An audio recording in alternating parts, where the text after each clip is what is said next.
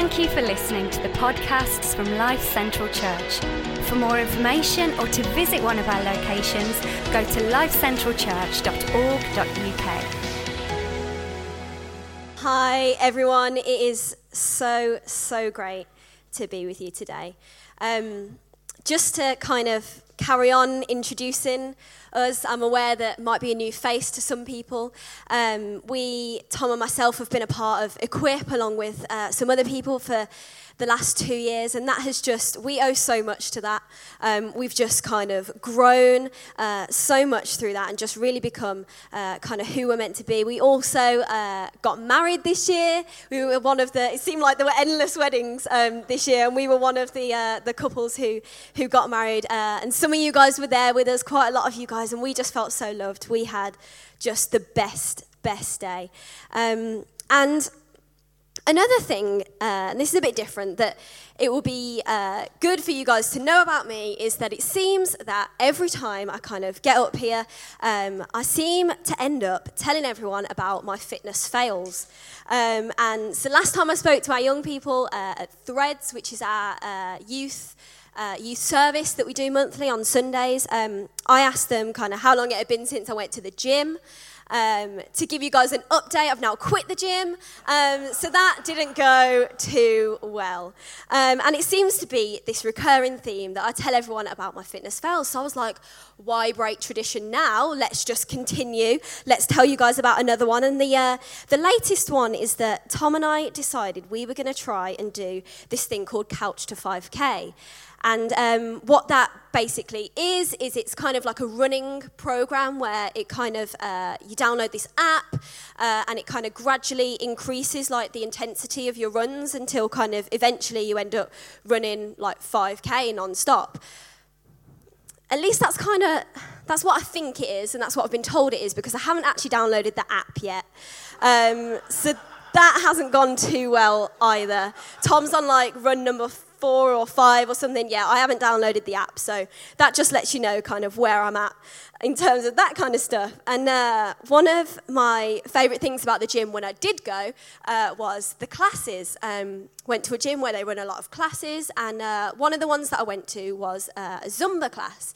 And you guys might have heard about Zumba. It became quite big like a few years ago. Has anyone ever been to Zumba? Done a Zumba class? Oh, not many of us, actually. Leon, ever done a Zumba? No? I'm doubtful.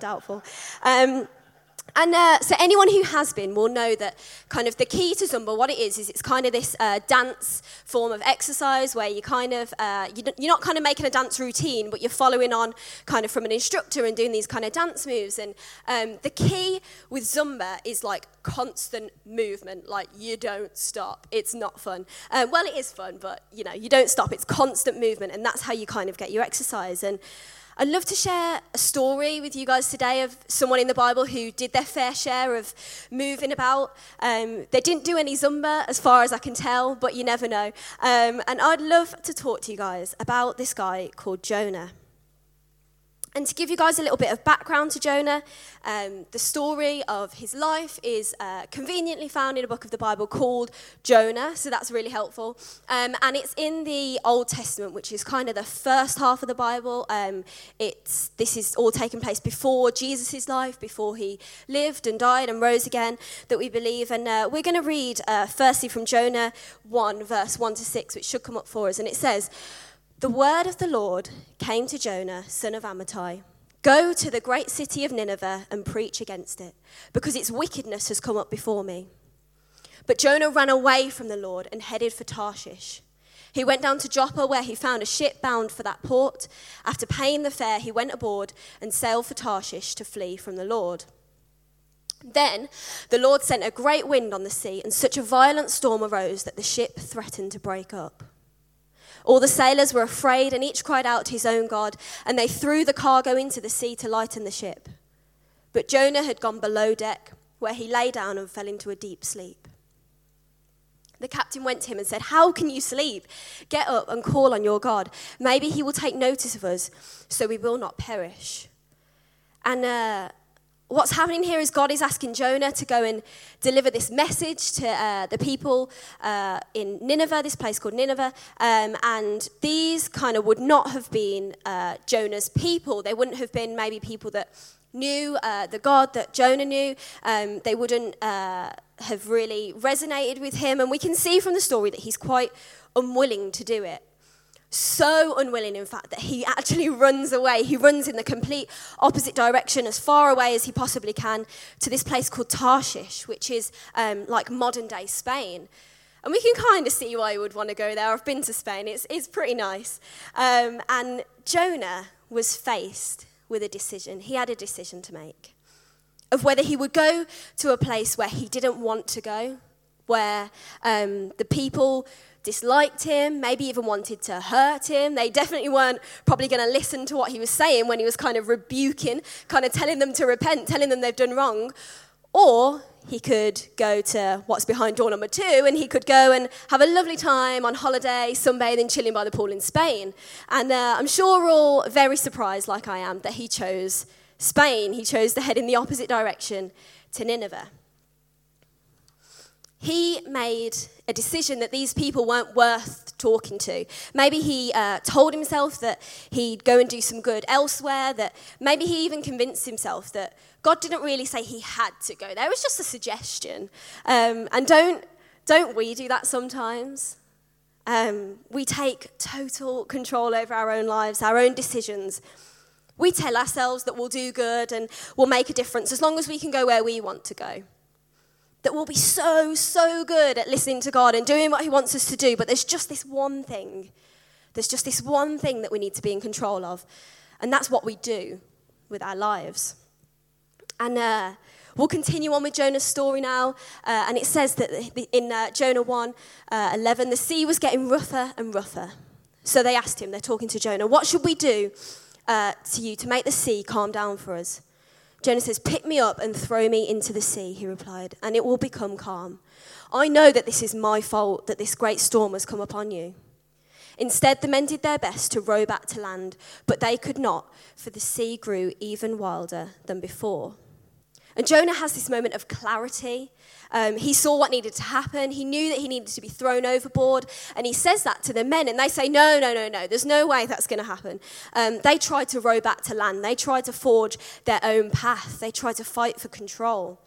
When actually, to get things back under control, they had to do something really counterintuitive. And they had actually to surrender. And that can be the hardest thing to do, and I'm totally speaking to myself on this one as well, to let go of control. And if you wouldn't call yourself a Christian today, that's okay. You can kind of relax a little bit when it comes to me saying it's important for us to follow where God is leading.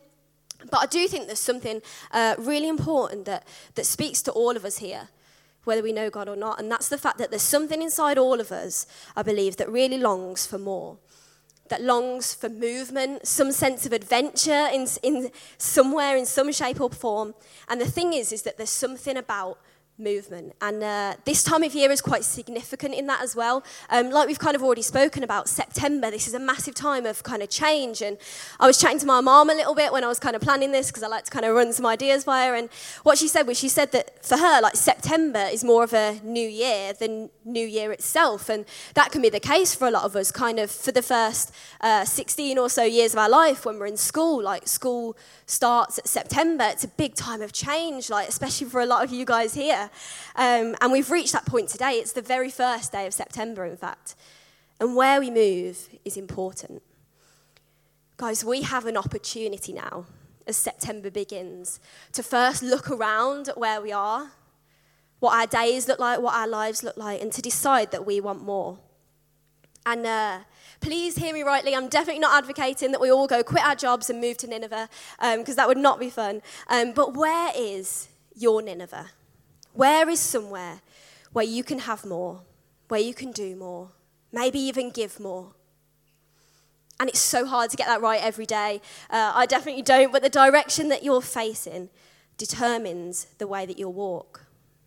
And I went on a short little break over bank holiday weekend. We had such a good time. We went to my great auntie's house, who lives in Yorkshire, and it is completely in the middle of nowhere. I absolutely love it. It was great. The only things to do over there really is to go for a walk. There's like walks or the pub, that's it.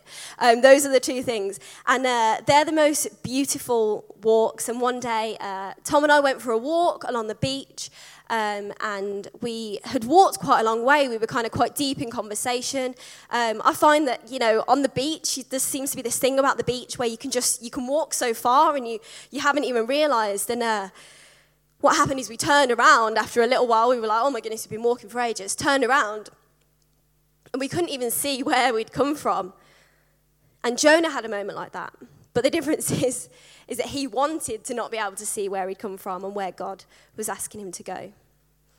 But what he didn't expect was to not be able to see that, because in the end he ends up in the belly of a fish, which we'll hear about now. So continuing on, it says, then they cried out to the Lord, please, Lord, do not let us die for taking this man's life. Do not hold us accountable for killing an innocent man, for you, Lord, have done as you pleased. Then they took Jonah and threw him overboard, and the raging sea grew calm. At this, the men greatly feared the Lord, and they offered a sacrifice to the Lord and made vows to him. Now the Lord provided a huge fish to swallow Jonah, and Jonah was in the belly of the fish 3 days and 3 nights. So to head back into the story, I told you that Tom and I had been for this walk along the beach and we couldn't see where we'd come from. But unlike kind of walking in the forest or somewhere else, we weren't lost.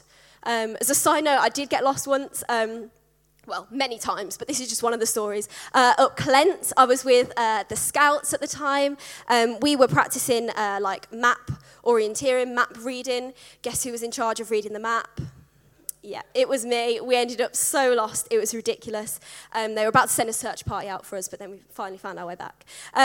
Just as another little side note to this story as well, this summer I had the great opportunity of going to Limitless with our young people. I hope you guys really enjoyed it. I really, really did. And there we sang a song called As You Find Me by Hillsong United. And I'd love to just mention a couple of the lyrics, which I really think speak into Jonah's story and ours as well. And one of the lyrics there says, I was found before I was lost. And I think this tells us that no matter where we are, we're never, ever too far to be found. Regardless of whether you know God today or not, you're never truly lost. We're never truly lost because we were found before we even had the opportunity to be lost. And the song also has this other line. And it says, your love's too good to leave me here. And I've spoken a lot about movement and how important that is to life in general. But it's important to highlight that the reason behind this, that the movement I'm talking about is not about kind of getting ahead. It's not about movement for movement's sake. But actually, it all comes down to love. That his love is too good to leave us in the places that we're not meant to be. I find that there's something really interesting in verse 12, and I kind of just passed over it really quickly when I read it out. But it's the fact that it says God provided the fish that swallows Jonah. And that seems so strange. Why would God do that to him? It's definitely not a nice environment to be in. But I think what's important here to see is that the fish took him from the place he was running from the storm that he found himself in the process. And the fish took him to dry land. God's love was too good to leave him there, in the middle of a storm, heading in the wrong direction. And in those days that Jonah spent inside the fish, because it said he spent 3 days and 3 nights inside, his situation, it changed externally. He ended up in a different place geographically. The fish moved and him with it. And Jonah changed internally too, because he ends up on a beach afterwards, and God asks him a second time to go to Nineveh. And this time he ends up in the place he was meant to be all along. God's love was too good to leave him there in that place. And God's love was too good to leave him as who he was, running away. And just like there was a way back for Jonah when Tom and I were on the beach, we knew that there was a way back.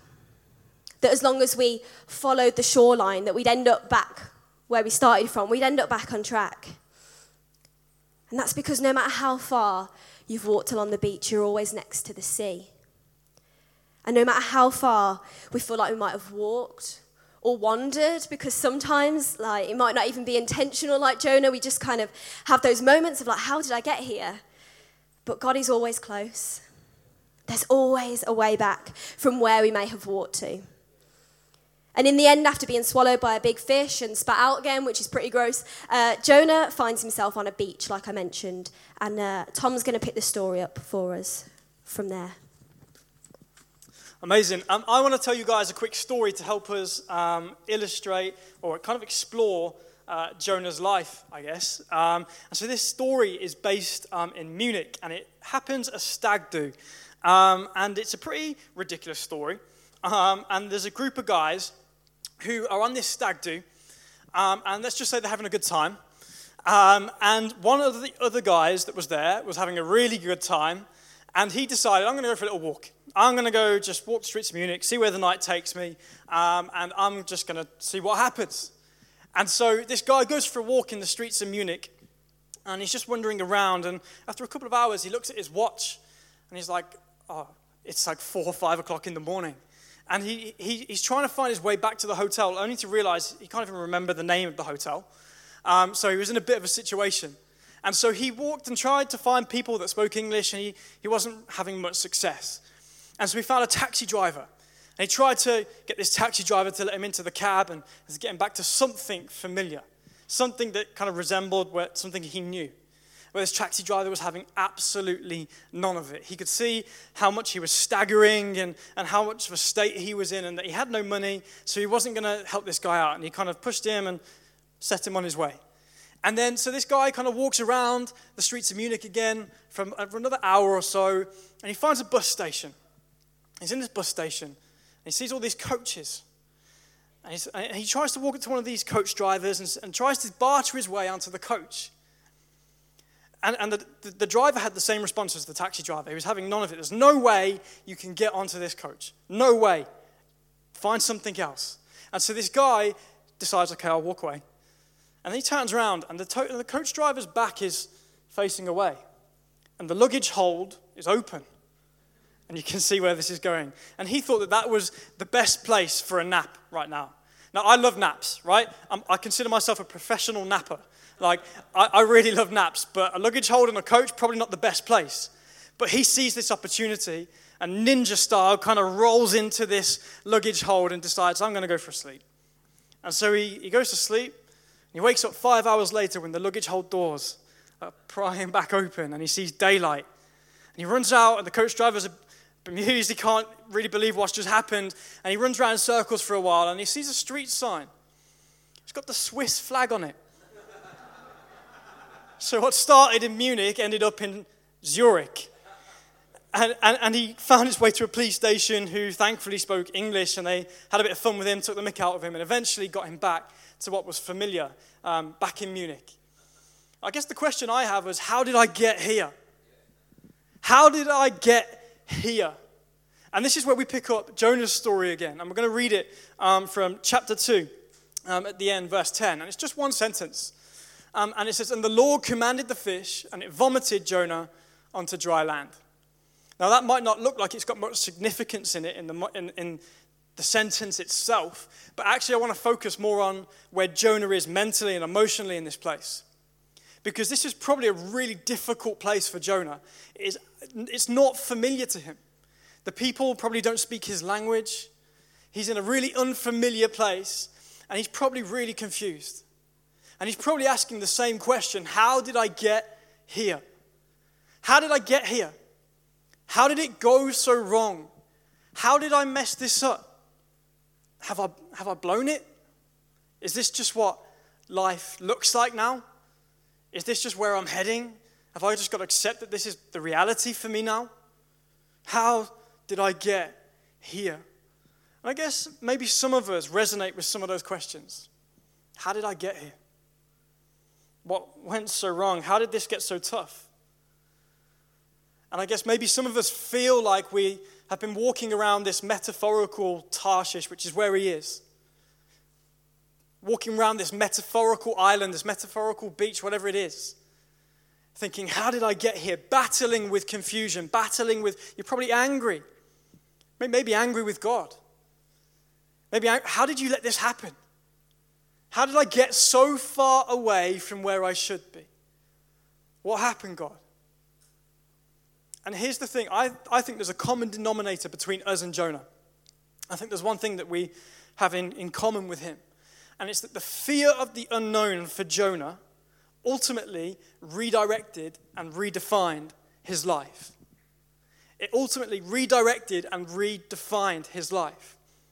I wonder, maybe it's the fear of the unknown redirected and redefined your life. Has it redirected and redefined your life? Maybe this morning you feel like you've kind of veered off course. Maybe you had the opportunity once, Christian or non-Christian, to pursue something. There was an opportunity for you and you were going to pursue it, but the fear of the unknown told you that the wrong direction was the right direction. Or if you are a Christian, maybe you felt that God spoke to you and told you about something years ago, something that you were called to pursue or to chase after, but the fear of the unknown of that thing directed you in the wrong direction, but the fear told you that the wrong direction was the right direction. I wonder if any of us feel as though that I guess that fear has told us that the wrong thing is the right thing and the right thing is the wrong thing. See, that's the power that fear has. There is a benefit though, and we'll get to that slightly later, because the thing is that Jonah's story doesn't finish on the beach in Tarshish. Spoiler alert, it finishes in the place that God told him to go in the first place. So how did Jonah go from this emotionally heavy space, this place where he felt confused, angry, just didn't know where he was going from there, to heading to the place where God actually told him to go in the first place? How did that happen? And it's actually really, really simple. You see, in the fish, Jonah had a conversation with God. And he said yes to him again. I will move again. I will move again. And that's all it took. All it took was for Jonah to say, yeah, I've gone the wrong way. But I want to go the right way. And you see, the thing is that maybe that's the case for us. We feel like we've gone the wrong way. But all that needs to happen is for us to say, yes, God, I'll go again. For him to swipe us back into motion. See, the promise that God has for your life, and by that I kind of mean that, well, I personally believe that every human life has this thing that they're supposed to fulfill. A calling or a purpose or whatever you want to call it, a direction that you're heading in. And this is where Jonah was headed. He was heading towards his calling or his purpose. That's what Nineveh represented for him. And that's what he was pursuing. And maybe you feel like that you missed that. Maybe you feel like you don't really have that. Or maybe you feel like you did and now you don't. Or maybe you do feel like you have that. But staying on course is just as hard. And Jonah ends up in Nineveh. And I think that the only reason that he ended up in Nineveh was because he was willing to move again. So we're going to pick his story back up in chapter 3, 1-6. It says, "Then the word of the Lord came to Jonah a second time. Go to the great city of Nineveh and proclaim to it the message I give you." Jonah obeyed the word of the Lord and went to Nineveh. Now Nineveh was a very large city. It took 3 days to go through it. Jonah began by going a day's journey into the city, proclaiming 40 more days and Nineveh will be overthrown. The Ninevites believed God. A fast was proclaimed, and all of them, from the greatest to the least, put on sackcloth. Now, sackcloth is this piece of clothing that's really, really uncomfortable. And people wore it in that context, that culture, to show that they realize that they've done something wrong and they want to right it. And they're changing who they are. And so the people put on sackcloth. And when Jonah's warning reached the king of Nineveh, he rose from his throne, took off his royal robes, covered himself with sackcloth, and sat down in the dust. So even the king did this. So what's changed? This is a pretty drastic transformation for Jonah. 1 minute he's on this island of Tarshish, and the next he's in the place that God asked him to do, and this entire city has been changed. What happened? Well, I think it's that he was willing to embrace the fear of the unknown. And that ultimately redirected and redefined his life. But this time, it was for the better. This time, it pushed him closer to where God was kind of trying to direct him, to the person that God was trying to show him he could be, to the calling, to the purpose. And by the way, that place is so fulfilling. It's such a place of meaning and direction and fulfillment. And this is what happened when Jonah realized that all it took was him being willing to move again. And the willingness to embrace the fear of the unknown in your life is the exact same thing. That can redirect and redefine your life as well. But that's all good, in theory. But I guess the other question in our heads is, well, am I actually capable of doing the thing that God's asked me to do? Can I actually do it? Is this something that I have within me? Well, Jonah went to Nineveh and basically said 10 words, and the whole city was transformed. He didn't even properly do it, in my opinion. He walked into the city, and I imagine him saying something like, yeah, God's going to do some stuff in 40 days, you're in trouble, see you later, and ran off. But God transformed an entire city through Jonah's kind of half yes. And you see, it's never been about whether you're capable or not. It's always been about whether you're willing or not. It's never about really that you're willing to say yes in the moment. It's whether you're willing to say yes at all. And so Jonah decided that he was willing, and he said that to God, and God swiped him back into motion, into direction towards Nineveh, and that changed his life, but it also changed the lives of the people around him. And you see, when you face the fear of the unknown in your life, it not only transforms your life, it transforms the ones of those around you. And that's what we're called to. That's what this is all about. That's what happened when Jonah faced the unknown in his life, and that's what will happen when we face the unknown in our life. And there's 3 things that I've looked at when I was looking at Jonah that I think we can do to get back on course. Because this is all great, but how do we actually get back on course? And if you feel like you're on course, well, how do we stay on course? Because that's just as hard as well. And so the first thing is to call for help. Sounds quite basic. Sounds quite simple. And I guess you could call for help for God, but actually what God wants us to do is he wants to call for help from those around us. It's the whole purpose that we are in this building this morning, the reason our Connect groups meet in the midweek, why everything happens in this building and everything connected to this building is because of community. God did miracles through other people in the Bible. Every miracle that Jesus performed in the Bible was through other people. Not because he didn't want to do it on his own, but because he wanted us to see that we have that same power in us. We have that same ability. And so when we are walking away from the place that God has called us to go, when we're heading towards Tarshish, when Nineveh's over there, we can be walking, but the people around us can say, hey, no, you need to turn around. You need to turn around and face what God's got for you. You need to turn around and face what God's got for you. And God gave the people that you do life with to you for that purpose. That building is for that, this building is for that purpose. Use the people around you. God's given them to you. Second thing is turn around. Again, another kind of basic statement, turn around. I think it's really hard for us in our culture, our society, to actually turn around and say that, okay, we messed up. We found that difficult. I think we have an issue with vulnerability, and we can't really talk about our emotions that well or what's going on in our lives. And we give the blanket statement that everything's okay, everything's cool. I'm just busy. But actually, when we turn around and we face the reality that we've walked away and we're 2,500 miles away, which is how far Tarshish was from Nineveh, by the way, and we can't even see where God told us to go anymore.